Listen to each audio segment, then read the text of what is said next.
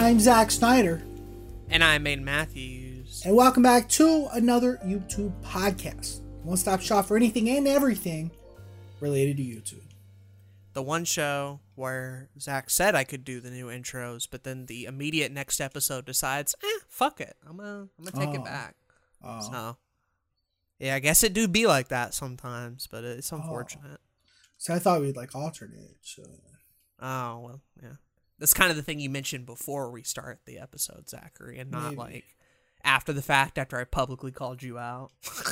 Yeah. Because then it looks like you're in the wrong. Wow. You hate to see it. Anyways, welcome back to the podcast.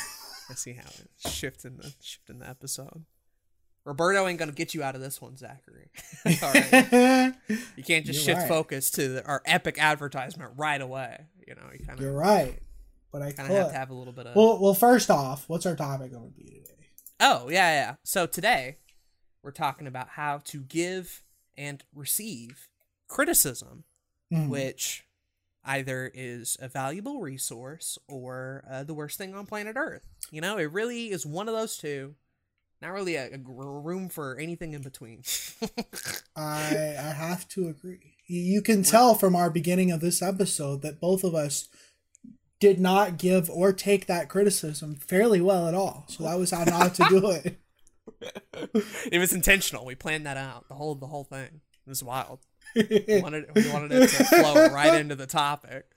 So it was all just a funny bit, for sure. Not totally something I'm legitimately pissed off at.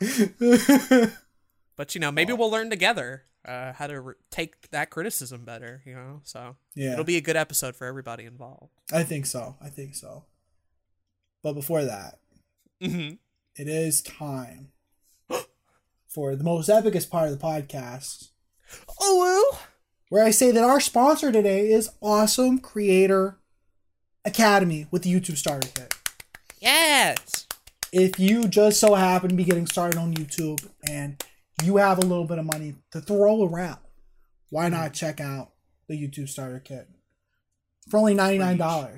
$99. You can get over $1,500 of value and dozens of downloads from templates for advanced YouTube thumbnails, channel artwork, end cards, lower thirds, royalty-free background music, fonts, and more.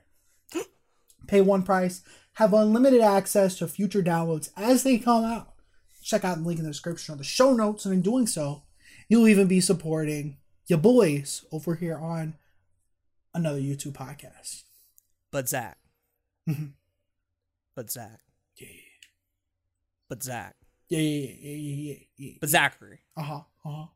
What if you don't have $100 and you still want to support the podcast? Well, I'll tell you. You can support the podcast on Anchor. Anchor.fm/another-YouTube-podcast. You can decide to support us financially at $1, $5, $10 a month, and we'll read your name on the podcast. While we plan to do this podcast for a really long time, picture the end of the universe, right? The eventual heat death of the sun. And then go 2 weeks after that. And then that's how long the podcast is going to be. So absolutely. Somewhere in that realm. The more financial support we have, the easier it'll be for us to maintain a consistent schedule.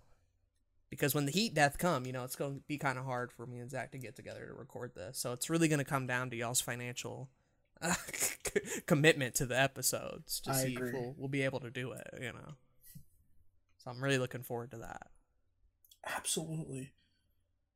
I was going to say, well, then go fuck yourselves. But I like what you said instead. I thought you were just going to read it. Read the rest of it. So I was like, no, you can't. You already read the first part, so I just cut you off. But no, well, go fuck yourselves would have been way better. Personally. Oh, well.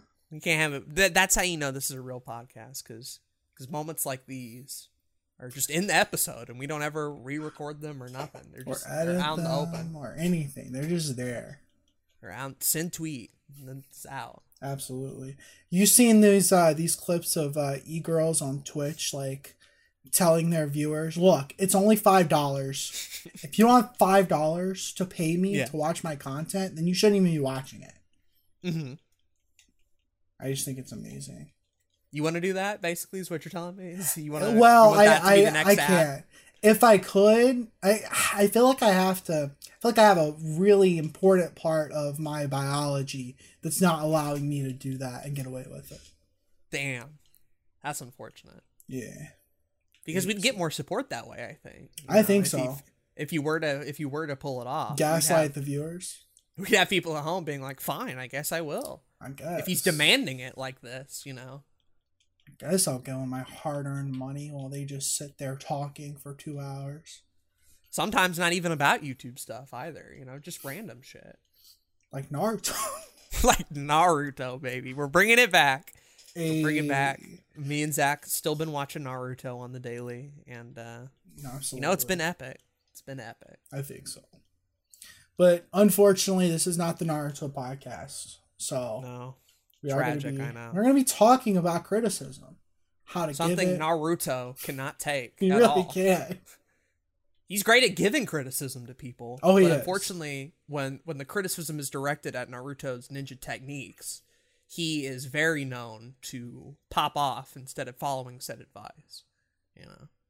Yeah, it's kind of it's one of his many character faults. That's a whole nother can of worms. Every YouTube podcast episode, I think, can in some form or way be traced back as applicable advice for Naruto. Like sub for sub. Think so. If Naruto had watched that episode, he would know that subbing himself as a clone, 30 of them, is not always the best strategy all the time. So he would have figured that out if he just watched the episode or the one about or the one about yeah. If he had watched the one about VidMe getting shut down, he would have known that when ninjas are brought to their limit like Zabuza and they're in an unfortunate financial situation, people will go to great lengths to try to bring back normalcy. So it all ties back together. Points are being made. Absolutely. Yeah. Anyways. Yeah. Somebody should give us criticism to not have 8 minute intros to this podcast. And we would respond, "Fuck you, asshole. You didn't give us money. Where my $5 at? Then you're allowed to critique this podcast." That's a new rule we're establishing here. But criticism, right, is a tricky thing because in a lot of ways, YouTube and art is subjective, right? There are objective elements to the process, but a lot of what the final product, how it's received, whether or not people like it or not, is usually in the realm of subjectivity, right? Definitely. But when you put out content and do a big ether void like YouTube, knowing how good your content is and how much people either like or dislike it is so valuable to people like us that it's almost more important than I think views and likes and even subscribers, because like getting good constructive feedback and criticism on the type of stuff we do is very much the key to like accelerating growth and like getting better at our craft. I definitely say so. There's like a certain level of content creation, especially on YouTube, where it's you start making content for yourself and you kind of experiment and figure out like, okay, what do I want to do? We've talked about that like in our branding episode not too long ago, but it comes down to like, once you kind of figure out what you want to do and you start doing that a little bit, then it's that criticism that's really going to kind of help you move in the right direction as far as like finding your audience and continuing to make your content better and better. Mm-hmm. Sometimes there's also really bad criticism that can have the reverse effect of slowing you down. and Yeah. weighing your creative freedom options, and or just straight up giving bad advice that will actively make your videos worse. So, This is true. Criticism it is all one of those depends. things where anybody can give it, yes. Yeah. which means that you shouldn't always take it. And You got to kind of like have a level head about it, I think. right. It's like figuring out, okay, what criticism is right, what criticism is wrong. And I guess we're gonna get into all of that, right? Because there's it's kind of a nuanced topic, actually. Right. Where we draw the line specifically is probably different from people listening to this at home and where they draw the line. And this is not necessarily a subject I'm like 100% a master at or totally experienced in. But, you know, I've had my fair share of feedback and critique and a lot of things that was legitimately helpful and sometimes unhelpful. I'll go ahead and give you an example of criticism that was good and that really helped me. Okay. And this is before the days of Blue Couch Productions. We're talking the Duper Brothers, which was a Let's Play channel starring me, Ethan, and two Austins, right? Mm-hmm. And so we're putting out Let's Plays. A lot of episodes are coming out. Each of the four of us has a series that's all going on at the same time. And with the frequency and uploads, not everybody was checking out every video. And so I thought it would be a good idea to make a highlight video, right? Showcasing the best parts of the series. It would give us a bit of a channel trailer, and people who like the highlights would check out the series. And so I went through all the episodes. I got all the clips together. I edited the highlight. I uploaded it. Mm-hmm. And people hated it. Really? Hated it. Hated it to death. And Oh. it was all because, you know how in highlight videos, typically, after a bunch of clips, there's typically a transition into the next set of clips. Yeah. PewDiePie, for example, in a lot of his most famous highlight videos, like has that duck sound, right? Right. That he would put in between clips. And so me watching said video thought, oh, I need a funny transition between each clip. And so I took the What News blooper video, the part where Austin messes up his lines and he slams the paper on the ground and goes, ah, like that. Oh no. And that in itself would not have been a bad thing if I used it. Okay. But I used it for every clip. Oh. Every clip. So there'd be 4-second highlight, transition. 5-second highlight, transition. 30-second transition. And I never changed it. I mean, half the video was that transition. I guarantee you. That's kind of funny. And it got to the point where it was so annoying. I bet. And it took up half of what people thought about it, that despite the highlights themselves being good, the video itself was unbearable. And it was having a friend tell me, like, hey, you know, maybe don't do that. That was like, oh, okay. And I was kind of peeved off at the time because I'm like, I put all this work in this damn highlight video and everybody clowning on me for doing this. Right. So I wasn't very good at receiving the criticism. Right. But looking back on it, 2020, yeah, absolutely. That was a huge mistake.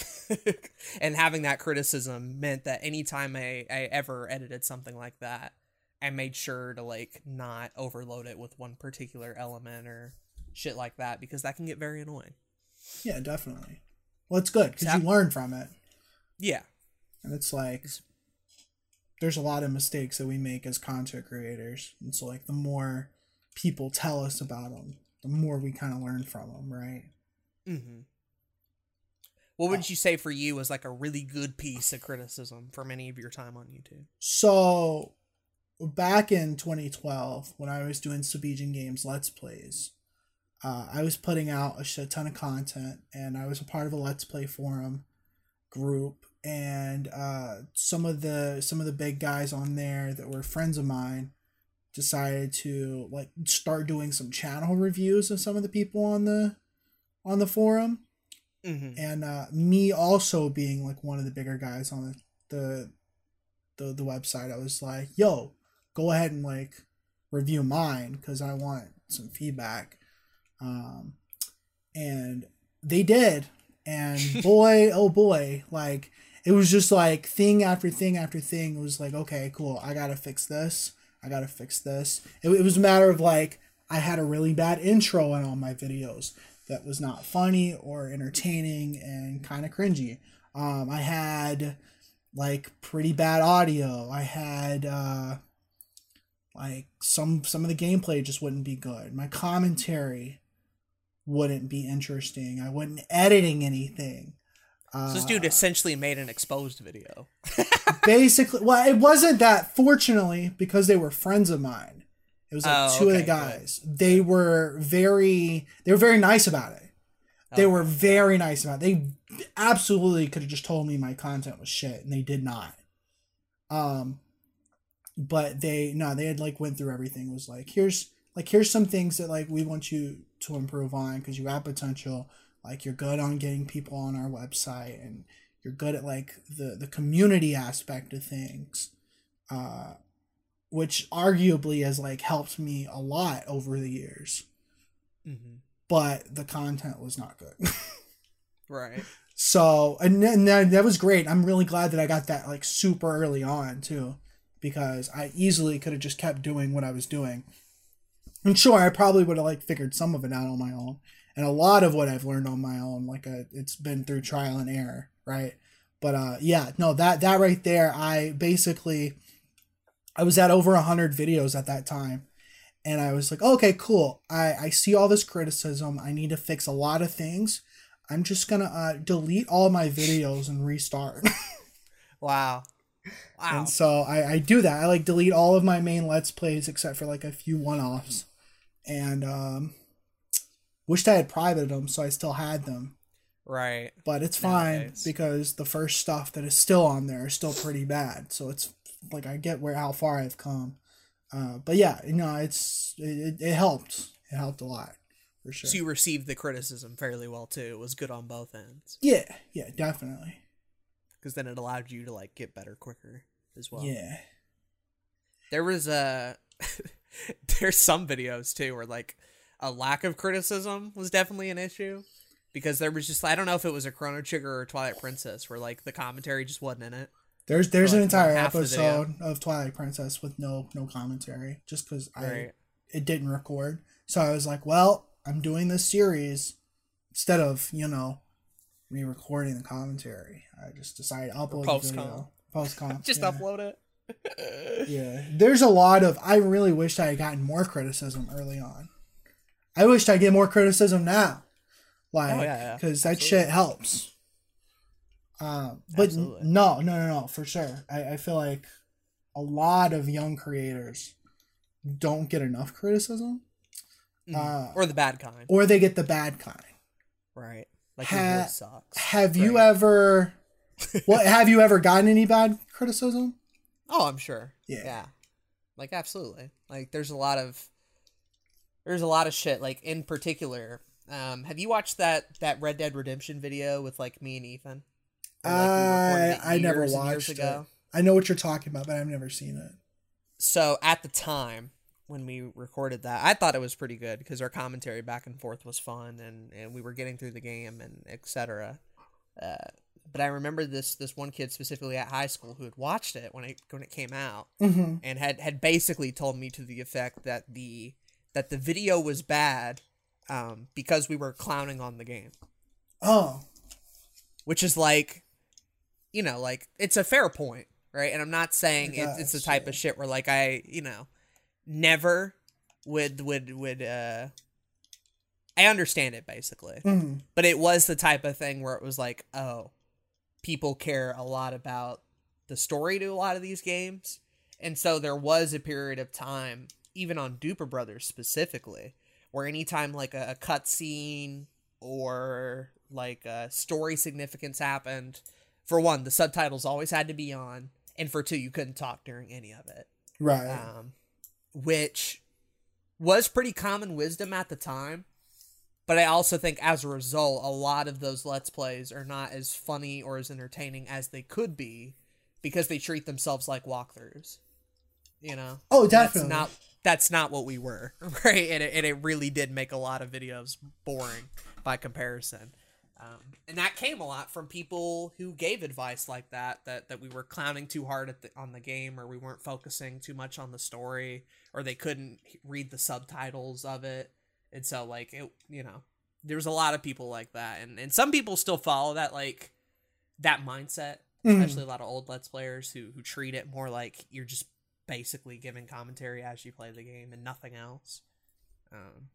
But in current YouTube climate, like, it's pretty common knowledge now that, like, nowadays it's more about the personality and making an entertaining video. Oh, for sure.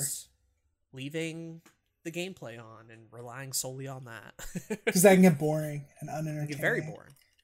I mean, there's people that do commentary tracks for movies, and it's like, if they can do that, I'm gonna give commentary track for a cutscene in a video game that ultimately is worse cinematically and entertainment wise than most movies. Yeah. Nowadays, I just if it was like that, and I was in charge of editing them, I'd edit out any of those silent bits with just cutscenes. I just wouldn't put them in the video. Oh, that's fair. You know, and granted, like, fair. You can make the rule and be like, oh, you can't talk during them. I'm like, okay, cool, I'll just cut it out of the video. Just cut out the entire cutscene. Because it's literally wasted space. Yeah. And stuff like that. Even for story narrative driven games, the series that do well are the ones that react to said narrative in game. And if you're not allowed to do that, like, your video's suffering. Yeah. You know? There's a reason a lot of the most popular Last of Us and Undertale Let's Plays are the people who reacted to said events that were happening on screen and didn't just be quiet through all of it. Right? Like, that's not fun. You might as well just play the game at that point for yourself. I agree. But that's a subjective one too, right? I know people with that mindset. But it is the type of criticism that's like, I know what my content is, and I know what I want it to be. Complaints like that are more down to, like, how the video itself is structured, and not necessarily a complaint with, like, the technical aspects of it. It's criticism that's, like, not helpful. Because I already know what type of video I'd like it to be, right? Right. So what I gather from most criticism that I think is good criticism is, if you're telling me that, like, there is something technically that I can do better with the video, whether that means, like, my audio's bad, either get a new microphone or do something with the mixing, or my video is garbage, like, either get a new capture card, get a new video, a new camera, figure out lighting, whatever, right? Those kind of things help out a lot. Where the subjective stuff comes in, a lot of what you talked about obviously are, like, sure, you can give that criticism, but it doesn't necessarily mean that I need to take all of it. Right. Things like pacing. If you tell me my pacing in a video isn't too good, then that helps. I can, like, okay, I can work around that. But then if you tell me that you don't like the way that my show is structured, then that's not helpful to you. That's not helpful at all, because I've been doing the show for 100+ episodes and I got my structure down, and I enjoy my structure, right? Typically, the people who leave those kind of comments anyway are not coming back to watch the video. Exactly. Later. Right. So by them leaving that criticism there, if you do change it, like, let's say hypothetically, to, like, conform to that criticism, they're probably not even going to be around anymore. You know? Definitely. So you're making it less fun for the, like, 90 other people who love the show and who watch it consistently. And you being a person who didn't like the show in the first place, leaving criticism like that is a dead giveaway that, like, this isn't the type of viewer that I even want on my stuff in the first place. Because I know where the criticism is coming from. You know? Whereas I can tell a lot based on, like, wording and comments when a person comes up to me and is like, yo, I really loved the video, but at 1340 in there, you said something that was just blatantly untrue. Like, I looked it up on the internet and, like, fact checked it, and your research was off. Okay, cool. My mistake. That's I good. Do better about that. Like, sure, But when it's worded in such a way where it's like, this guy's a hack. Everything he wrote is stupid. And even if they bring up the same part that's like poorly researched, I'm not taking that criticism because it came off on such a bad energy level to begin with. That even if you had good criticism in there, the likelihood of me accepting it is so low because you came off as hostile. Oh, definitely. That's like bad criticism 101 is if you're an asshole. Like, yeah, I'm not accepting anything. I'm probably not going to accept anything because it's even not... if you're right. Yeah. That's fair. It's weird. Like, it's why I get frustrated at different review channels who are reviewing I'm going to say an anime Sword Art Online. Somebody reviewing Sword Art Online and like talking trash about the writer and like bringing his personal life into it and being like, you're a hack, you're awful, like all that kind of stuff. Like, that does not help that writer become a better writer. Mm-hmm. It does not help the media that you're talking about become better in the process, right? Improve, yeah. Exactly. And so if you're watching YouTube and you think this person that you're watching is making content that I don't particularly care for whatever reason it is, whether it's an objective or a subjective quality, if you can be as polite as possible while still getting your point across, that's usually where the best criticism comes from. From people who mean well, you know? Exactly. From people who are legitimately watching this and see potential in it enough to where they want to leave a comment about it. Mm-hmm. Because there's good enough qualities there. Like, in that stretch, it's almost as nice as just having, like, people who love your shit. Because if they went out of their way to criticize something and were nice about it and took that much energy out of their day to do so, chances are, like, it's probably good criticism. And oh, for not sure. Not always. Some people mean well and just say dumb shit. And, like, you take that for what it is. But, like, if a random person took the time out of their day to see potential in a video you made, enough to leave a comment on how to improve it, and if the criticism isn't personally attacking you, then, like, you know what? It's probably good criticism. Or it's at least somebody who cares a lot about your content. Which is a high mark in general. Getting people to care is so hard on YouTube. That's the big somebody word. to care. You know? Exactly. And that's the big word there. It's like potential. Like, I don't leave comments on channels unless I think it has potential. I don't leave like any kind of criticism or anything on smaller channels unless I think it has potential. Because otherwise, if I don't think it has potential, then I genuinely just don't care. And I'm just going to move on and look at something different. Right? Yeah. Leave the channel, you know? Yeah. Go watch something else. There's thousands of people, like millions of people out there. Yeah, that's okay. If you just don't like me because you don't like my face, like, that's cool, man. Like, just move on. It's fine. There's a lot of creators like that, but I'm not leaving a comment on their channel to tell them about it, right? Like, they can't. They can't fix that. It's who they are. It's what they talk about. Different vibes are for different people, and you don't have to appeal to everybody. You know, there's room for everybody to have an audience of their own that like you and what you do specifically. Trying to like appease everyone because you got like some bad criticism from someone won't help you at all. And that's the other thing. Trying to please everyone means you're probably not going to please anyone. Even yourself. Even yourself. Yep. Because the compromises are going to be made at some point. You're not going to be able to appeal to everybody that comes to your channel. And it's okay if people just don't like you or your stuff. Like, that's just fine. It's okay. You just got to move on and keep doing what you're doing, because I know a lot of people that have gotten bad criticism and even good criticism and just stopped making videos because it got to them. And that's the worst way to take anything on YouTube. Just stopping altogether. Like, I'd rather you get awful comments every video if it meant that you were going to continue to make videos, right? Like, right. Improve, right? And I'd rather you like just put out the same type of thing over and over again until you figure out like what needs to be changed. What you want. Right? We don't want people to quit, right? That's not the goal. Exactly. That's not how anybody should be wording their criticism with the intent to get somebody to stop making stuff in general, you know? Even if it's awful, right? The goal should not be, I need to get these people to stop.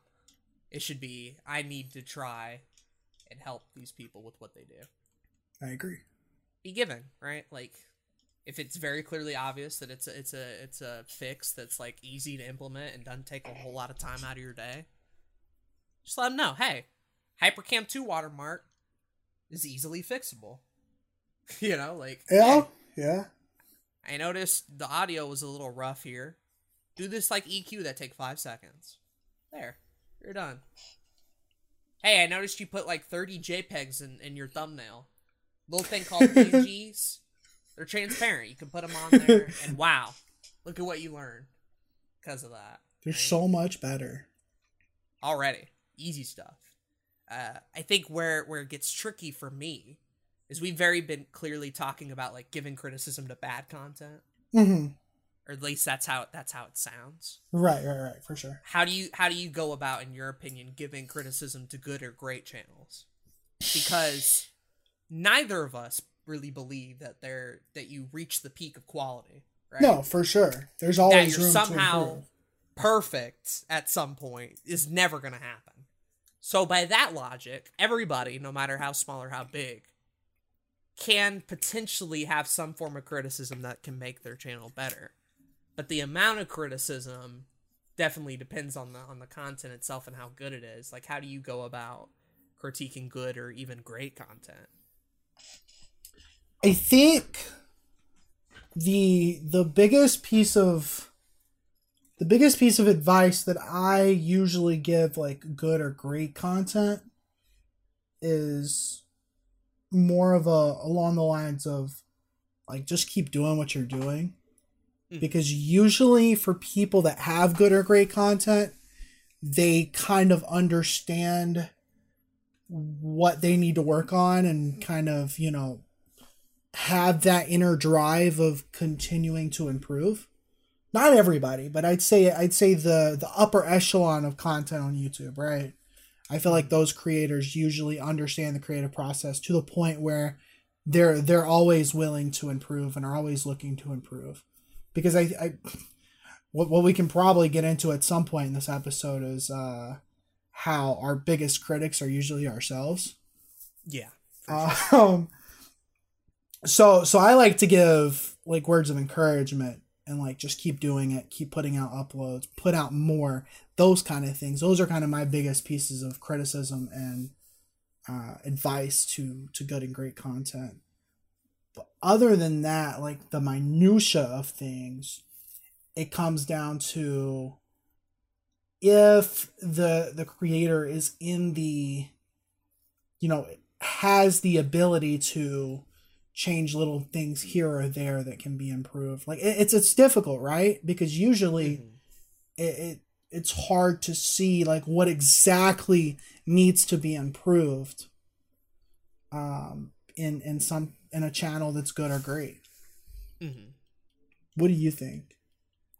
I think this is an area where me and you maybe slightly differ, in simply because of like where I come at it from. I know especially for people in our own group, I always kind of at least pride myself in trying to be constructive with every upload if people want to hear it. Right? For sure. If you don't want to hear it, I'll shut up. Right? Great. That's video. fair. That's fair. Love it to death. Continue to put out more. But if you care to hear it, if you come up and ask me, hey, I want constructive criticism, and their content good, no matter how long it takes, I'm always willing to put in the effort to be like, all right, let me find one thing. Right? Right. And it's typically not many things, or even a thing that's detrimental, or that could ruin their channel. It's usually like, hey, at this point, the pacing kind of weird. Hey, at this point, that transition kind of looked a little glitchy. Hey, at this point, I could tell that you were trying to edit the audio, and at this particular point, it looked like you cut midway through the sentence. And while that won't be an issue to 99% of people, because I edit video, I'm able to point it out, and that's a thing you can improve on, you know? Yeah, for sure. Or like audio levels, mixing, effect type stuff, the speed. I know Patient for years got on to me about like having transitions or text on the screen with nothing on them, but them being like longer than 5 or so seconds. She hated that. That makes sense. Yeah. And she was right. Like, typically it only takes about 1 or 2 seconds for any viewer to read something like that on screen. And if it goes on for too much longer, then it cuts into the flow of the video. Mm-hmm. So like nowadays, I usually just don't do those transitions anymore. But if I were going to, keeping them roughly around 3 seconds or so is a better sweet spot than having them be 5 to 10 seconds. And that's a thing where it's like, okay, did me getting rid of those transitions really improve my like grandstanding in YouTube content? Did it lead me on the track to making 10 out of 10 videos? No. But it was that minute little change that made these videos more bearable to people who watched them, potentially got more people to enjoy them, and bettered my craft, even if it was in a 1% kind of way. And I really, really love that shit. Definitely. Because when I'm a small YouTuber and I don't have a whole lot of metrics or success to go off of, it becomes crucial that the people who do watch my shit like my shit and love it. And if there's any like little thing that they don't flat out love about a video or they're not talking about, that's a sign to me that like I need to improve my shit in order to potentially, if more people stop by, they'll enjoy it as well. Mm-hmm. So I'm almost using my audience as a bit of like a guinea pig, like test subject type shit, asking them questions, getting their feedback. And if it is something that I can actually implement, I'm usually very quick about it to doing that. Even if it's stupid shit like descriptions or thumbnails, like, you know, if it's that 1%, I'm on it. And so I think for like people like Jay and Parker and people in our friend group who do ask for that sort of shit, even though their content is good and even sometimes great, I'll go out of my way to find the one thing if that's really what they want, you know? Yeah, for sure. I think we do differ in that, and that's not a bad thing at all. I'd say that, especially with us two kind of being the two, you know, we put out the most content in our group. And I feel like in a lot of the ways we're kind of the leaders in our group in terms of content creation. Mm-hmm. I feel like we kind of balance each other in those aspects. You go into the nitpicky and like very specific pieces of criticism, and I try to like, you know, give that encouragement, like, dude, just put out more, you know.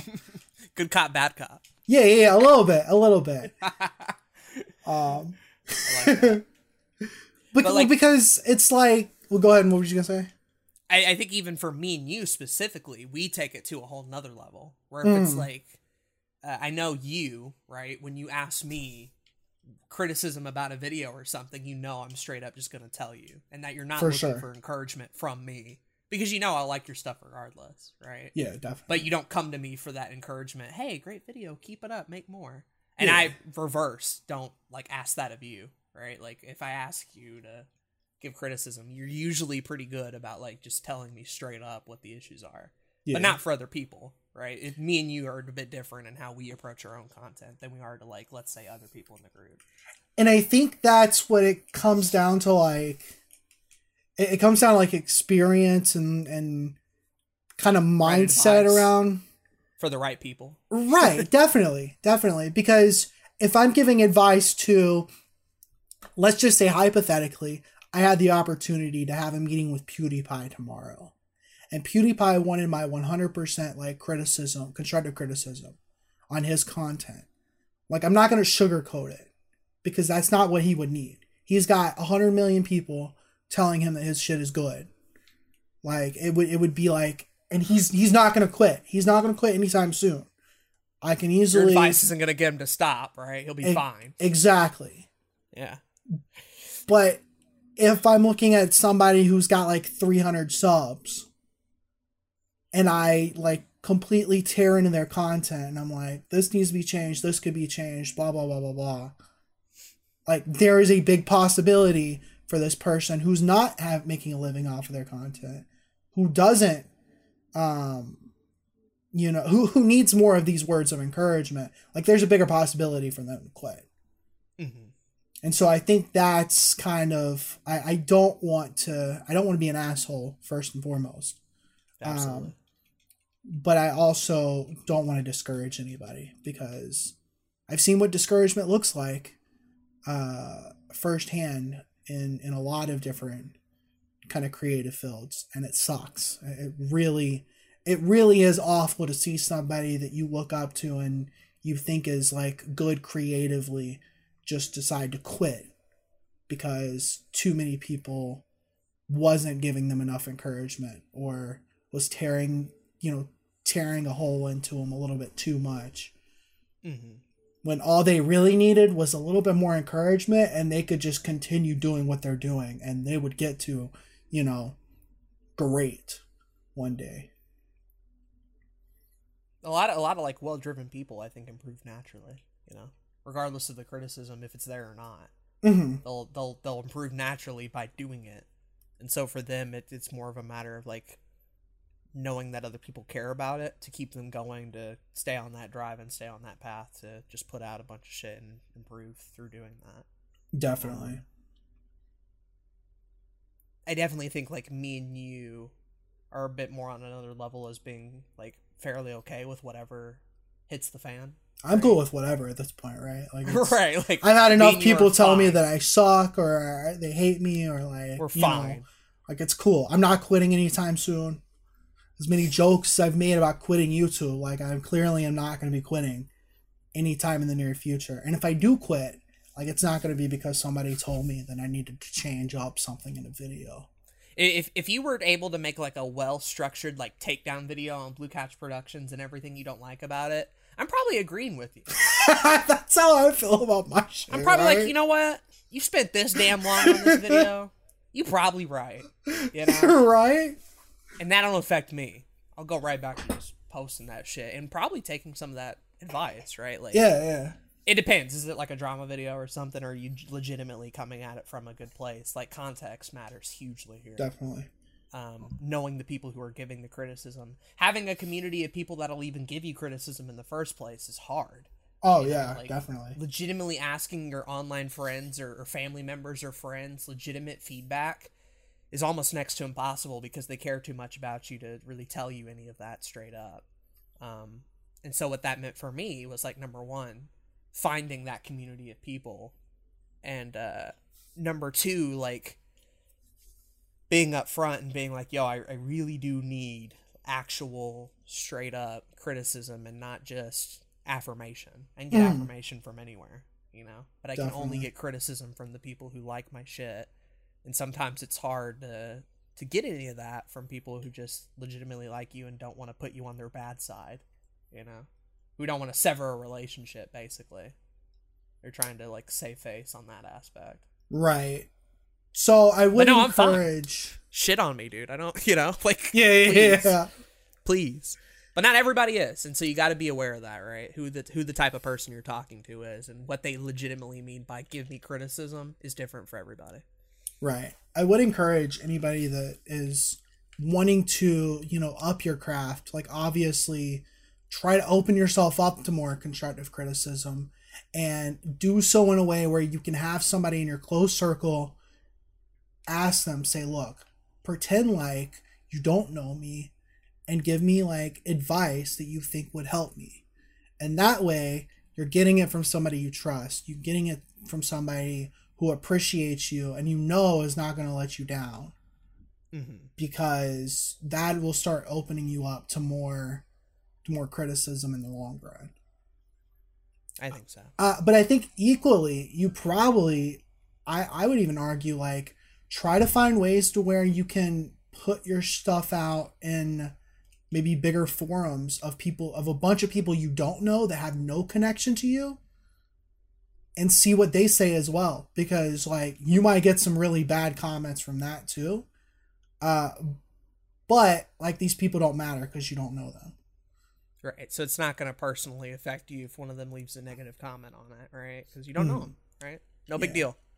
You move on. And chances are, putting a bigger sample size out there means you're going to get more diverse opinions than just asking the same one or two people who very clearly have biases in the type of content they like. Definitely. I'm very good at giving a specific type of advice. I'm not so good at giving, like, advice in terms of, like, image manipulation stuff. Like, that's I'm fair. Better at thumbnail stuff, for sure. And Jay will ask a lot of the time.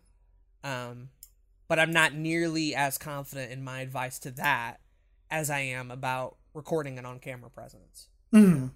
That's the type of shit I can know immediately, whether it's good or not. Whereas thumbnails, it's like, all right, I got to keep in mind this person's style. I got to keep in mind the aesthetic they're looking for. And I got to keep in mind that even if it doesn't personally jump out to me, that's not what I'm looking for. I'm looking for the blatant or maybe obvious mistakes. Of like, oh, hey, I get the style, but you probably didn't intend for the text to cover up this homie's face. Right. So I'm gonna let you know. But there's different levels to it where there's some stuff I feel more comfortable giving criticism on than others. Because I know my own weaknesses and my own skill set. Like, I wouldn't dare criticize somebody's script because I don't write my own a lot of the time. I wouldn't know what a good script would be if it hit me in the head. Like, like I'm not the person to ask when it comes to writing for videos. But I have my own strengths as well that are better. So like, that's what I think is special about getting a large variety of people, like Zach said, in a bigger forum, because you have people who are talented in all these sorts of things, and different viewpoints are very helpful to getting different takes and new opinions on stuff. There's a website that I used to use, and it's still up, and I could still use it again in the future, called unopinion.com. And it allows you to upload a video or share a video of yours, ask for feedback, and then you give feedback to other videos that pop up. Interesting. Basically, you get as much feedback as you give to other people. There's like these credits that you have to get. And I got some interesting feedback for the 3 videos that I had put out on there. Like my Final Destination recap was one of the videos I put on here. Oh, really? Yeah. I didn't know about this. Yeah, and so like I got like, wow, this video brings back memories. I know how difficult voiceovers can be, but this was but this was a little long. Try cutting everything down to the very, very best clips and making the video around 10 minutes. I'm like, yeah, that's You're right. You absolutely right.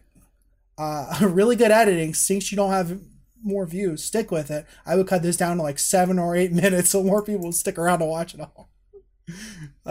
Yeah, but like no, there's like a lot of good stuff here. Like very unbiased opinions, and when you ask for feedback, you can ask very like specific questions to the people. Be like, what do you think about my script? What do you think about this? What do you think about that? And if they don't have an opinion on it, or they don't want to give an opinion on it, they can just skip that video in the queue, and move on to a different video. But it's a cool little website, I think. No, I think that's awesome. Be sure to leave a link to that in the episode description. Definitely. For people to go check that out and let us know your thoughts on it. I haven't used it myself, but it does sound cool. Yeah, which is great. I think like the first thing about like criticism is that like if you're asking for it, you've already kind of accepted the basic fact that typically we're very biased with our own work and what we make, right? Definitely. I think what a lot less people realize that people who give said criticism also have their own very unique biases and the type of shit they like and enjoy. And that's to be expected, right? Like, I think you're not gonna find the motherfucker who completely gives you the objective, like, unbiased take on your video. And that's where the importance of having multiples are, is you can kind of form a picture of what a lot of people are saying and focus on that, rather than the kind of just sporadic things that only get brought up like once or twice. Right. But no, like, you know, like, you're a YouTuber, chances are you've reviewed a piece of media before. And if you've made videos critiquing media, like, you know a lot about, like, the process of doing that, of looking into said media, of maybe researching it, figuring out what your opinions are and why you feel that way, you know? And the same is true for, I think, YouTube criticism, as well as, like, watching the video, understanding why you feel the way you do, and what type of criticism you should leave, if any. Right, because sometimes you watch a video and criticism is not needed. Nope. It's perfectly fine. Yeah, and that's okay. That's cool. There's allowed to be, like, fine videos, right? There's allowed to be okay videos, even, you know? Yeah, for sure. If people aren't looking for the feedback and they just want to put out okay content, You be my guest. Go right ahead. I won't be the guy to raise a finger and be like, well, here's what you could do. Because that's annoying. Right? Like, I don't want to be the guy to ruin someone's vibe if they're not looking for it. But that being said, with our community, there are definitely a lot of people who... I mean, this whole podcast basically is criticism in one form or another. Oh, definitely. Right? We're giving advice and criticism to a lot of people, some of whom are probably way more skilled and have way more experience under their belt than we do. But that's why we always preface that, like, a lot of the advice we give is subjective into our own experiences, and that we might have biases other people don't, you know? Exactly. So it's hard to say a lot of the time. And I will say that, like, if you're the type of person that doesn't want feedback, but you're uploading to YouTube, then you're lying. You do want feedback. Yeah. You want something. You want gratification. You want views. You want subs. You want something. Because there's many people who say, I just do this for fun. I don't care about, like, what people say about my stuff. Like, you do care. Because you're uploading to YouTube. At least a little bit. Yeah. And that's okay. It's okay to care about those things. I care about what people think about my shit. Because I put so much work into it. But I say that because if you receive unwanted criticism, then and you don't feel like you want it at all, you feel like you're like, I just do this just for fun, then fine. Ignore it. If you're being harassed, right? Like, if you're being harassed, then just report the comment, delete it, move on. Yeah. If it's something like, you could fix this thing about your video and you don't care and you're just doing it for fun and you really just don't care, then just ignore the comment. But if there's just that little bit about you that's just like, man, I do want to make sure my content's good, then listen to it. Listen to it, yeah. I think even in the case where, like, you're not looking for feedback and someone took the time of day to leave a comment, just say thank you and move on. Definitely. I think at least thanking the person for putting the effort in, even if you yourself are not going to use it, is the charitable thing to do. Mm-hmm. It's just to say thank you, I appreciate it, and move on. At least if it's good, right? Like, right. Bad criticism, I know we haven't talked about it like a ton, but the type of shit that, like, we're referring to is like shit that you can't change about yourself, format shit. In particular, I've talked multiple times about YouTubers who just have a particular voice about them. Yeah. And they get harassed about their voice and they can't change that at all. And I don't think, like, if it's a turnoff to some people, it's a turnoff. Definitely. But it goes back to that, like, you're not going to be able to appease everybody, so trying to change things about yourself can be harmful, in the sense that, like, enough harassment, enough bullying can lead a lot of people to, like, not really have confidence in what they put out and then stop uploading or change themselves so drastically in the pursuit of some sort of YouTube success that it's not even worth it by the end of it. Right. When they do get it. Because they're not the same anymore, you know? Like, ultimately, what makes your video good does come down to a lot of nitty-gritty technical stuff, but the most important thing and the thing that helps you stand out is you. And a lot of criticism directed toward, like, you personally typically isn't helpful. No, not at all. Unless it's the type of thing where, like, you have a weird behavior where you just scream at everything, in which case, maybe don't do that. Take that criticism.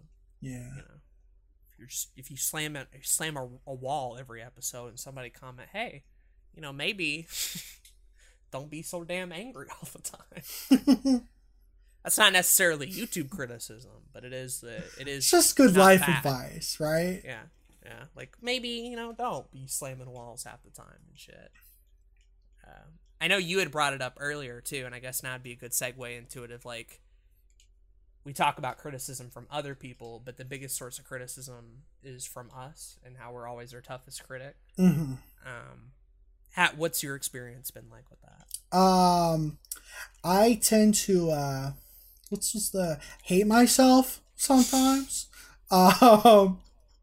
That's sad, bro. Like, no, I don't actually hate myself. I do overly criticize everything that I do all the time. And I've done it ever since I was a kid. And I think that some of that is good because it has pushed me to be better at the things that I do. But there is a certain point where you start to overthink way too much, and you're not, you're overthinking and criticizing yourself more than you're actually putting in the work, right? Mm-hmm. And that can be a big detriment to your content. And it has been a detriment to mine in the past.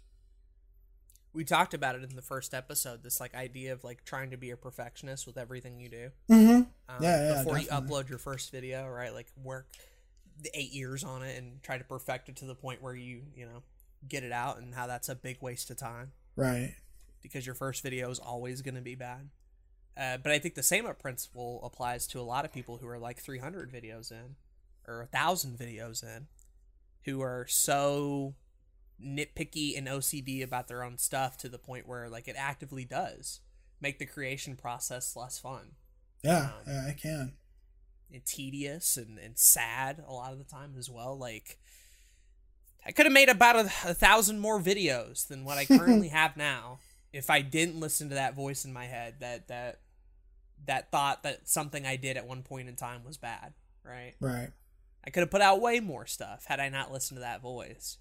Would it have been good? Who knows? But that's not the point, right? Like, the important thing, at least for a lot of channels in small size, is just to put out things and to gradually improve. And chances are I would have improved naturally, and I wouldn't have had to take a 1 month hiatus because I wasn't feeling good about the type of shit I was putting out. Right. And that's not to say like don't have a drive and don't improve, but YouTubers especially, and I've heard it from a lot of people, and I think it's a big cause of burnout too. Come from the aspect of being such perfectionist in everything they do, and even when they put out a lot, they just get miserable at it because they're constantly critiquing themselves to the point of exhaustion. Oh, definitely. It's a big and small YouTuber problem. It's good content, bad content. I feel like a lot of people weigh themselves down because, oh, I'm not doing as good as I could be. Oh, I'm not putting out as much as I could. Anything like that. And it doesn't even like start and end with YouTube. Like, it really just continues in all, facets of life. Mm-hmm. But I know, like, for me personally, I know that I have put out so much content over the years, and I know that I've continued to grow and evolve and like better myself. But then I'd be wondering, like, why have I been doing it for this long and still not gotten, like, quote unquote successful? And like, that can get to you sometimes. And most of the time I'm good. Don't be thinking about it. But every once in a while I'm like, well, is my content even good? Like, absolutely. And I'm only saying mixing this. that with like depression and anxiety that we both have at least some form of. Yeah. Doesn't help either, For sure. It's wild. It's wild. And by the way, I just realized by the time this episode comes out, it'll be my 9th year on YouTube. Wow. Look at you. Yeah. Oh, this episode will go out on the anniversary of my 9th year at YouTube. That's epic. Hype. Cool. Congrats. Thanks, bro. It's freaking epic. Yeah. I think for me though, it's especially hard in the sense that like a lot of the fun that I get out of YouTube is very much in the creation process and making the videos and getting the comments and seeing people enjoy that. That's one part of it. Mm-hmm. But I also have a huge, maybe even bigger part in my brain that gets satisfaction not out of the videos themselves, but out of the improvements. Oh, same. And that leads to a point where anytime a video is just okay, or it's just fine, or fun, or just, I just wanted to upload, I go way too hard on myself of like trying to make sure every video is a fucking masterpiece. That I'm very critical at the one or two maybe like nitpick non-issues in videos. And that ruins my impression of them, like there's certain episodes of 30 for 30. There's certain episodes of Blue Catch Productions, Midnight Vlogs, Let's Plays that I honestly just have a bad feeling about watching them, even if the video was good, because I know in the back of my head what the major issue of it was, and for most people, it wasn't an issue at all. Yeah, no, I get you. It's like you can't do both on YouTube. You can't upload constantly and improve constantly at the same time on YouTube. It's absolutely impossible. Like, you're either going to put out a video every once in a while and each video is going to continuously get better, or you're just going to have like a bunch of okay videos in between like big improvements. Mm-hmm. And it's being okay with that is probably the biggest frustration on this platform. I think so. An underrated one, at least. I think so, yeah. It got to the point where a lot of my filler videos were just unlisted. And the videos that I actually still liked are those big improvements, and that's what I have up. But because I did that, I somehow like fooled myself into the idea, well, okay, from now on, every video going to be that massive improvement. And there's already episodes of 30 for 30 that I know aren't that massive improvement. Right. But people still like them and enjoy them, and I still find parts that are good about them. Heck, even today, and I didn't mention it in the Your Week on YouTube segment, but at the time of filming this, I put out a Claire de Lune video that takes the mashup of the song and mirrors it with Ocarina of Time gameplay. Mm-hmm. It's basically a fancy way of just saying I made an AMV. Yeah. But I don't want to use that word because it has negative connotations. But I basically had made this like Ocarina of Time AMV with Claire de Lune, right? Mm-hmm. And it wouldn't have been the video that like I would have normally put out because there's really like, this isn't that big of a improvement from 30 for 30 or the shit I've done before. In the grand history of every video I put out on Blue Couch Productions, this will not be a video that's like in my top 10. Right. For sure. Being okay with just putting it out with a copyright claim, even like not that it impacts the viewership, but it won't be monetized, basically, is what I'm getting at. Right. And being okay with it because I had fun legitimately making it and I want to share it with people. Like, sometimes that outweighs any of the negative frustrations I have with videos like that when I just want to share something with people, no matter if it's amazing or just okay. And allowing myself to put out just okay videos all the time makes those masterpieces far more satisfying when they do come. It does, and I try to remember this myself, and it's gonna be interesting going back to daily in June because it has been a while since I've done that, so I'm wondering, like, will I be okay with it, right? But I'm gonna have to be, because if I didn't, like, we're at the point where both you and I are fairly competent creators, I feel like. And we can, we do a lot of pretty good stuff that obviously, like, we know we can improve on, but we're not at the top 1% yet. Like, by any means of by any top stretch 50%. Top 50%, sure. Yeah. But what this means is we're still at the point where, like, we need to be grinding all the time to continuously get our stuff better. Now, if we get to the point where we're like a JonTron, or like, he's really the only YouTuber I can think of right now that makes sense for this, where like every video is a fucking banger, then it's okay to spend a shit ton of time in between each video, because there's a clear reason why each of those videos continue to get better, are masterpieces in their own right, because they take so much time and effort to make. Hopefully this makes sense. I think so. It's just a balance, because like for people our size, to take the time out of the day to make a masterpiece almost at the same time guarantees that you're not putting anything out for 1 to 2 weeks. At the minimum, right? Which is a death sentence, because when said masterpiece comes out, the odds of it being recommended are low, because you hadn't put anything out in such a long time that, like, what's to say people are even going to watch it in the first place? You have to be, like, consistent above all else. And that just means that some videos are going to come out that aren't going to be fucking magnum opuses. But it also means, too, to the people who leave comments of being like, yeah, this wasn't one of your best 30 for 30s, or yeah, this video had an issue. I know. I knew when I recorded it. I knew when I edited it. I knew when I uploaded it. I knew when I put the thumbnail on, the tags, and I knew when you were going to leave the comment. I know. I am beyond well aware that that videos that I put out aren't the best thing I could make. And that's not to say don't leave criticism. I just spent like a whole 30 minutes talking about why I want people to do it more, especially with my own stuff. Seriously, I'm looking for that. Same. But like at the same time, I know a lot of it, you know, because I'm so fucking hard on myself with the type of shit I put out. You know, like I'm 3 levels ahead on the criticism than you are.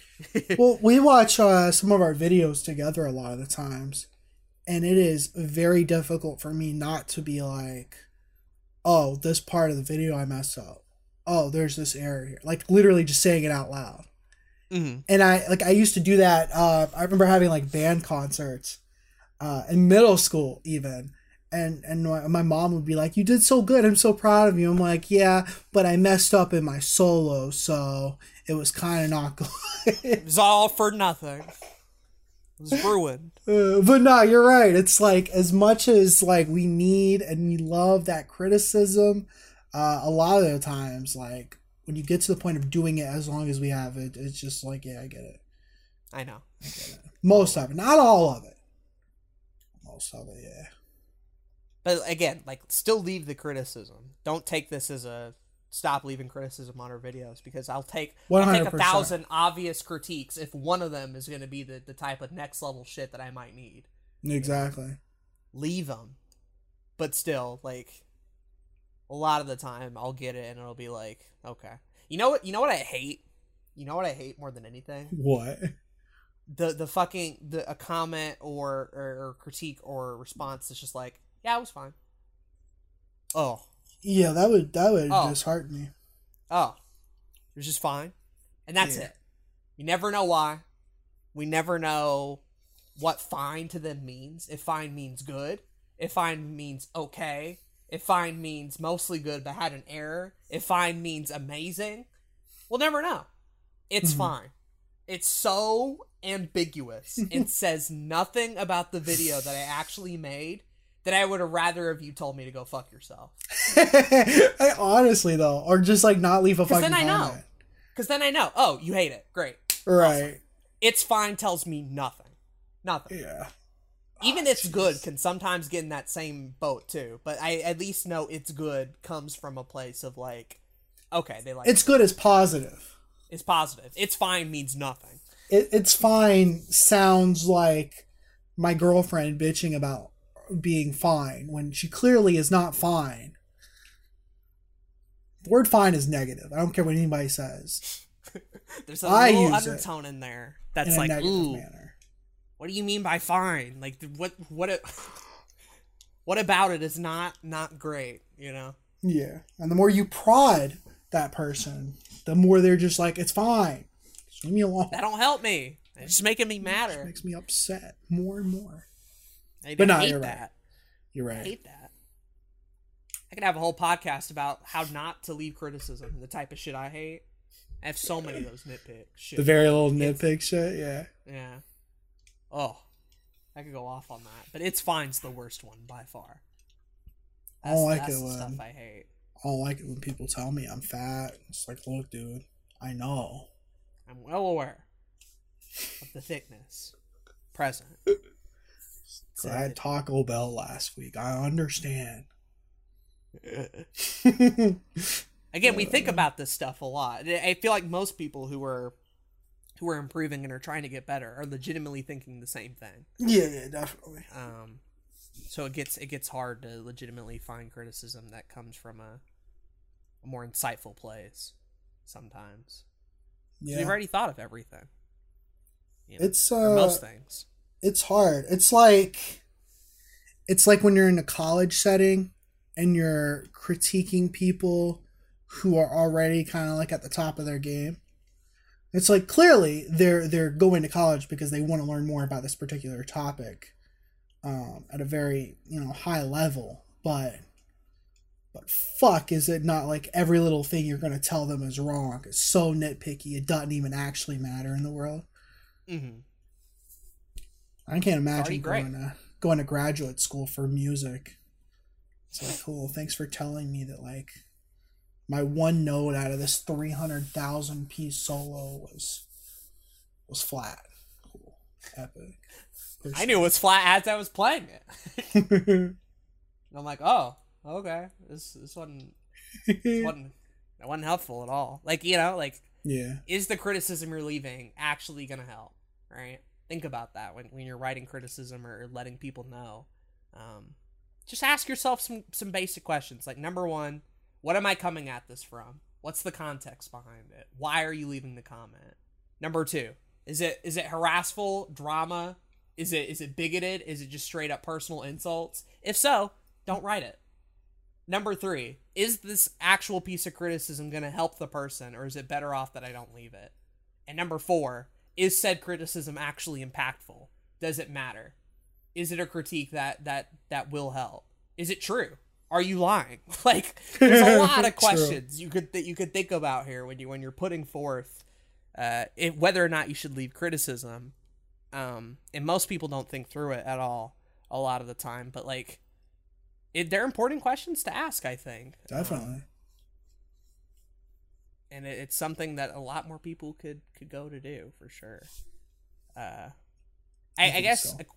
A question I have for you is, like, we've kind of talked about, like, critiquing other people and other YouTubers, but, like, in terms of having criticism in a video, when you make a video that's critiquing a video game or a movie or something, or even a YouTube video, because you've done YouTube related Your Everyday Nerds. True. Has your, like, critiquing process, your criticism process, like, has it changed as you've done Your Everyday Nerd? Do you like where it's at now? Think you could be better? Like, where are you at on that? It's constantly changing. Constantly. Even down to, like, letterbox reviews on movies. Like, those have constantly changed. Because the more time you spend thinking about, analyzing, critiquing something, the more you learn about that media or that medium. Mm-hmm. And the more, like, great things and awful things start to sneak out to you more and become more apparent. So it's constantly, like, evolving. Like, honestly, I could probably re-review certain things and have, like, brand new. I could too, for sure. Shit to say about it. Mm-hmm.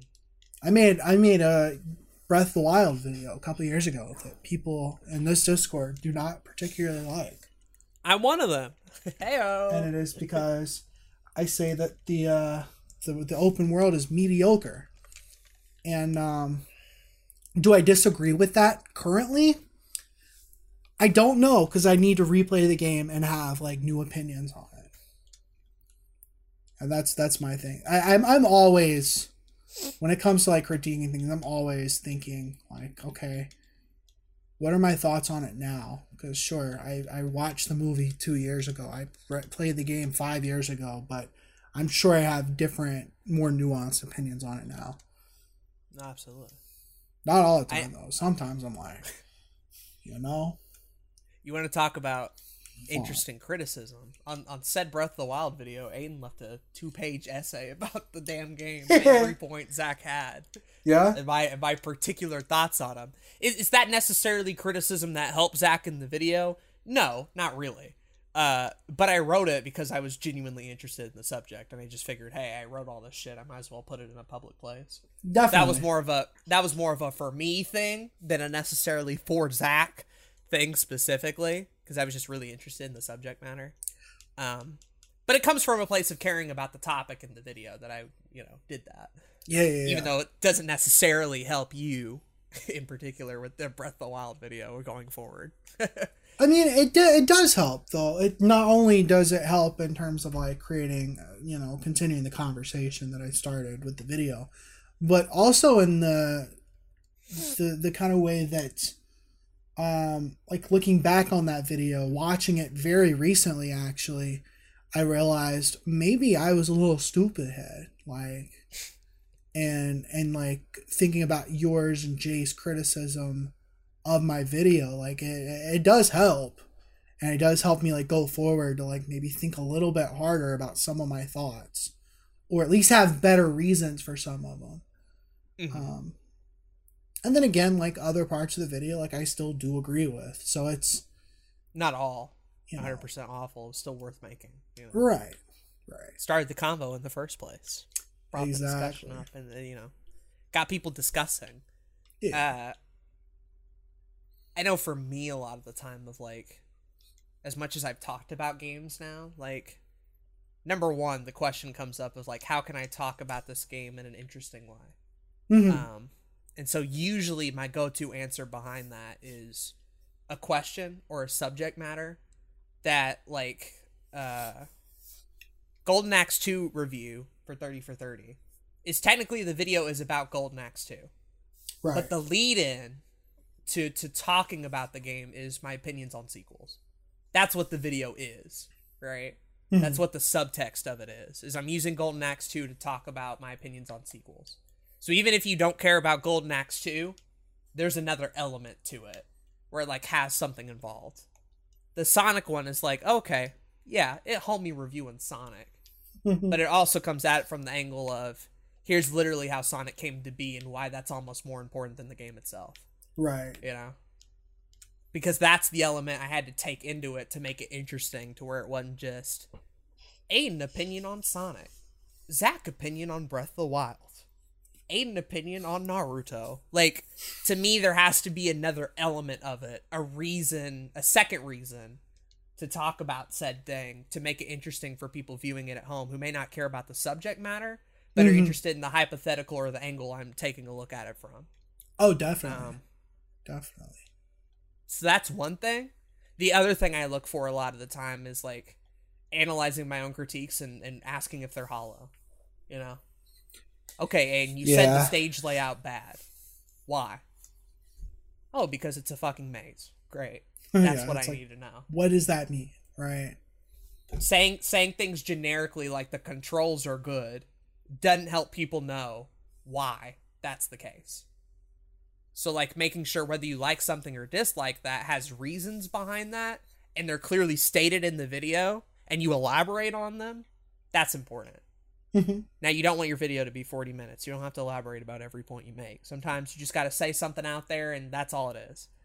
But for like key things, if you're going to say Ocarina of Time a stinky game, you got to give me some reasons, especially when you're coming at it from the minority opinion.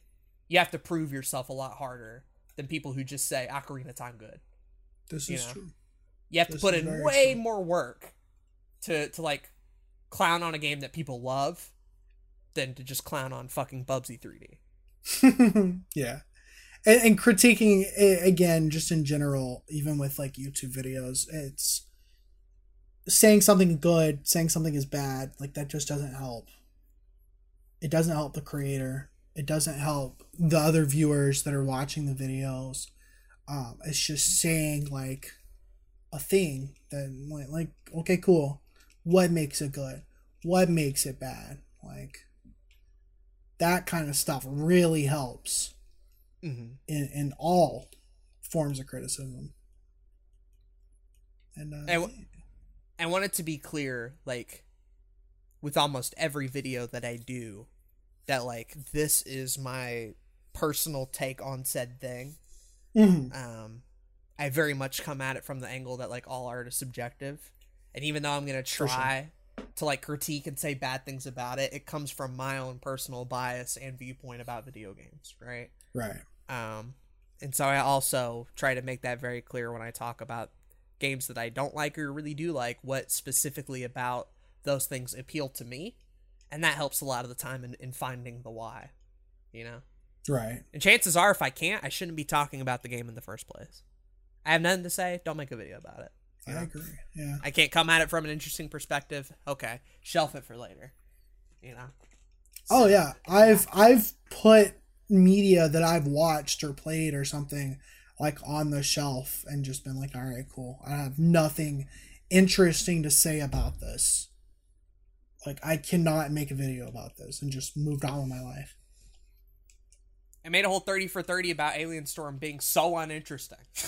That was the angle I took it at from, the why. Yeah. What makes the game so boring and uninteresting that you have nothing to say about it? And that's kind of a cop-out. A little bit, but the point being is that, like, the Alien Storms of the world, if you really don't like them, you're better off just not talking about them. You can try to be clever like me and turn it into a thing, but you can't be making videos like that all the time, especially if you're talking about media. Not every YouTuber is a critic or a reviewer, but there are a lot of people out there, and, you know, there's a lot of bad reviewers out there that are even popular that sometimes get to me with their critiques coming from a place of authority that they do not have. It's unfortunate. The nitpickers of the world. Yeah. People who should be a little bit more grounded in realizing that it's their own opinion and make it clear, you know? No. But it's objective. No. Yeah, I'm sure it is. No, it's High not. Top Films. I'm sure it is. Yeah. Leaving critique, guys. I'm not clowning on High Top Films. I'm being a critic of his content. All right? Not just shitting on him. Even though he probably should be. Yeah, well, whatever. You hate to see it. Honestly. He's doing well for himself, all right? Like, he do be doing well. I'm just saying, a little bit of criticism directed toward him might not be the worst thing in the world. Yeah. That's all. Yeah. Some people need more. Making points. You know? Some people need a lot more criticism. Absolutely. Especially if you're popular, like, bro. A lot of big creators, like, I'm sure they get a shit ton of bad criticism, but they could do with some good criticism here and there. Like, hands down. Because they get comfortable. Oh, yeah. Yeah, definitely. And the blatant shit that should have been corrected in video 1 or 2 ends up sticking around to video 1000. Mm-hmm. Like, oh, we could have had a lot better stuff had someone, like, spoke up a little earlier, you know? Yeah. It's unfortunate.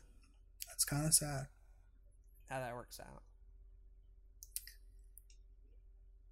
But yeah, I think I'm good on the criticism topic. What you think? I feel like we covered everything. How to give it, how to take it, receive it, critiquing in videos, critiquing ourselves, being open to shit. Obviously, there's a lot of, like, people have different opinions on it, and I'm sure you guys down in the comments, if you do disagree with us or agree with us, feel free to critique our critique of criticism. You know? Mm-hmm. It's an advice podcast, right? For sure. Like, we're definitely going to have some disagreements there, and that's fine, and I'm open to the discussion. But this was a topic we've been meaning to cover for a while, and I'm glad we finally covered it. Because it is a big part of YouTube and social media as a whole. Yeah. Epic, bro. You want to do some comments? How far back are we? We've only got 2. You checked? Yeah, we've All the only got 2. episodes we did? Yeah. One on episode 50 and one on episode 52. And I just sent them to you. Oh, shit. I'm going to check the email right quick, but I mean... Check the email. I doubt there's anything there, but if you want to, hit us up on our email, anotherytpodcast@gmail.com. You can send us questions, comments, topics. Don't forget topics, Zachary. Topics. I almost forgot about it. Who? Yeah. Yeah. All your feedback is nice. Even if you just want to say random dumb shit. We get a lot of that too. Yeah. You know what? That drives the engagement up. It's epic. I agree. So we have 2 comments here. One from Calfro and one from Patient. I'll start with the Calfro one. Okay. He left a response, I guess, on episode 50 because it's from 2 weeks ago. Yeah. He says, "Can you guys just do an episode where all you do is shout out random things that come to mind?" Okay. Naruto. Sasuke. Zabuza. Sakura. Kakashi. Konohamaru. Bow rounds. Lipton green tea watermelon. Diarrhea. Mistakes. Taco Bell. More mistakes. Denny's. Oh no. The biggest of mistakes. All right, well, that's pretty good. Cool, yeah, I like that. Imagine just an hour of that, though, where we just back and forth just yell things at each other. Would there be advice in there? Probably not, but it'd be interesting for a while. It'd be an interesting experience and experiment. It'd probably have to be a your week on YouTube. Because 30 minutes is a lot more manageable for that type of concept. I think so, yeah. An hour of that would be miserable, I think. I would hate living more than I already do. But thank you for the comment, Cowfro. Yeah, thank you for the Cowfro comment. Cowfro comment Cowfro. Yeah. We have another comment from Leah / patient that says, "Ain't nobody control me, my Twitter, except me. I will continue to be chaotic." Bad bitch energy for sure. Absolute bad bitch energy. Speaking of patient's Twitter, do we know her favorite games? Well, I mean, we do, but that hadn't been tweeted out recently, unfortunately. I hate to see it. Patient, you know what to do. But I will say that there's been some wild and shit that she's been putting up lately. Very chaotic energy, one might argue. Yeah. Yeah, it just... Kind of epic, though. It do be kind of epic. Also... Yeah. I would say that it is very on brand for Patient to come out with tweets and statements that rub people the wrong way. That's all. It would not be on brand for me or Zach to do a similar thing. So in a way, Patient just kind of proved our point from the branding episode altogether. So yeah, we're right, you're wrong. I would say so. Yeah, cool. Yeah. So, she said that she used to be a Miiverse role player. Ooh. That was a tweet. That do be kind of yikes. And I'd say that's very in character for her.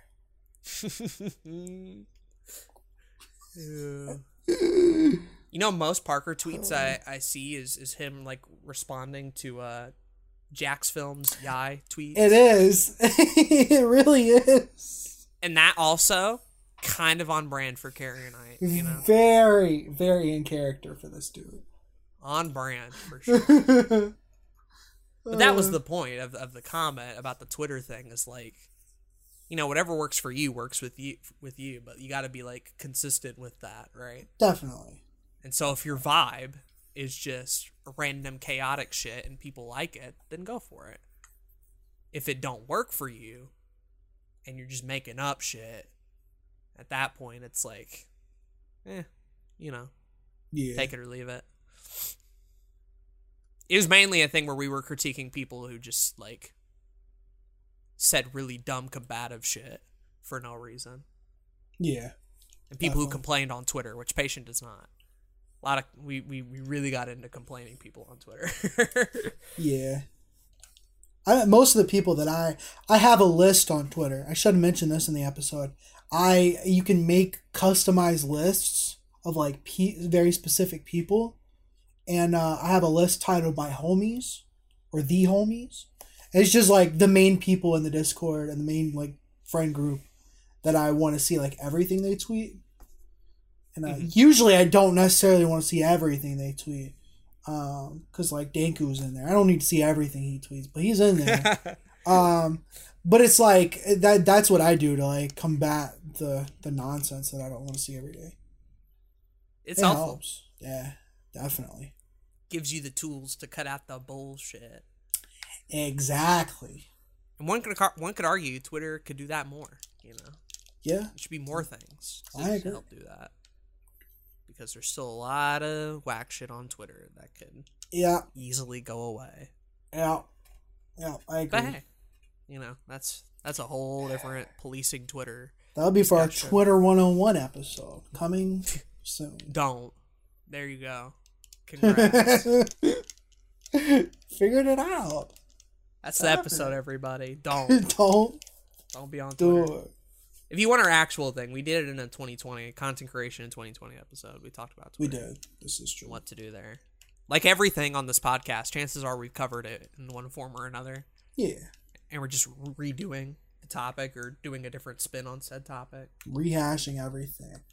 We've done 50 of these. Like, odds are we were eventually going to come to the point where we were just talking about shit again. Yeah. And so that's it. But no, we technically haven't done a Twitter 101 episode. So True. Do be wild then. Also, before we sign off here, you particularly in the DMs did some shit that surprised me about the podcast. Our episode 49, Let's Plays in 2020, your week. I forgot about this. Yeah. Is now our highest listened to episode with a total of 252. Is that listens or what is that? Listens. I guess listens. Okay. Yeah.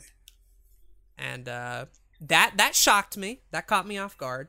Because that was the last episode before our break, I believe. Was it, or was it the one we came back with? It was. I think it was the one we came back with. April. It was in April 14th. Okay, maybe. So yeah, we came back with that one, I think. Okay. Because content creation, no, that was March. Maybe not. I don't know. Either way, it shocked me to death that people really listened to that episode. And now it's our highest listened to. Considering that the talking points really had less to do with, quote, Let's Plays in 2020 and more of Zach was just doing a Let's Play channel. It was just a Your Week on YouTube episode. Yeah, like, the whole title comes from Zach saying, oh, I'm doing Zach Plays. That's it. Yeah. There's your discussion about Let's Plays in 2020. Yeah. It was a great title, though, apparently. It fucking did well. Apparently. But it's just surprising that that's our most listened to episode we've ever had. You do hate to see it. What's our second? Do you know? I can check real quick. By the way, we do not have any emails. No emails. Okay. You also hate to see that, but it's fine. Damn. To be expected, honestly. Oh, does Anchor want to work for me? Oh, that's the come up. Also, there was an error. Okay, cool. I'm logging into Anchor currently, so I'll hell yeah very very soon. Whoa. Okay, hold on a second. We had like a big spike in views recently. Or listens. On the podcast platforms? Yeah. So Let's Plays in 2020 is still our most listened to at 280. Oh, it went up.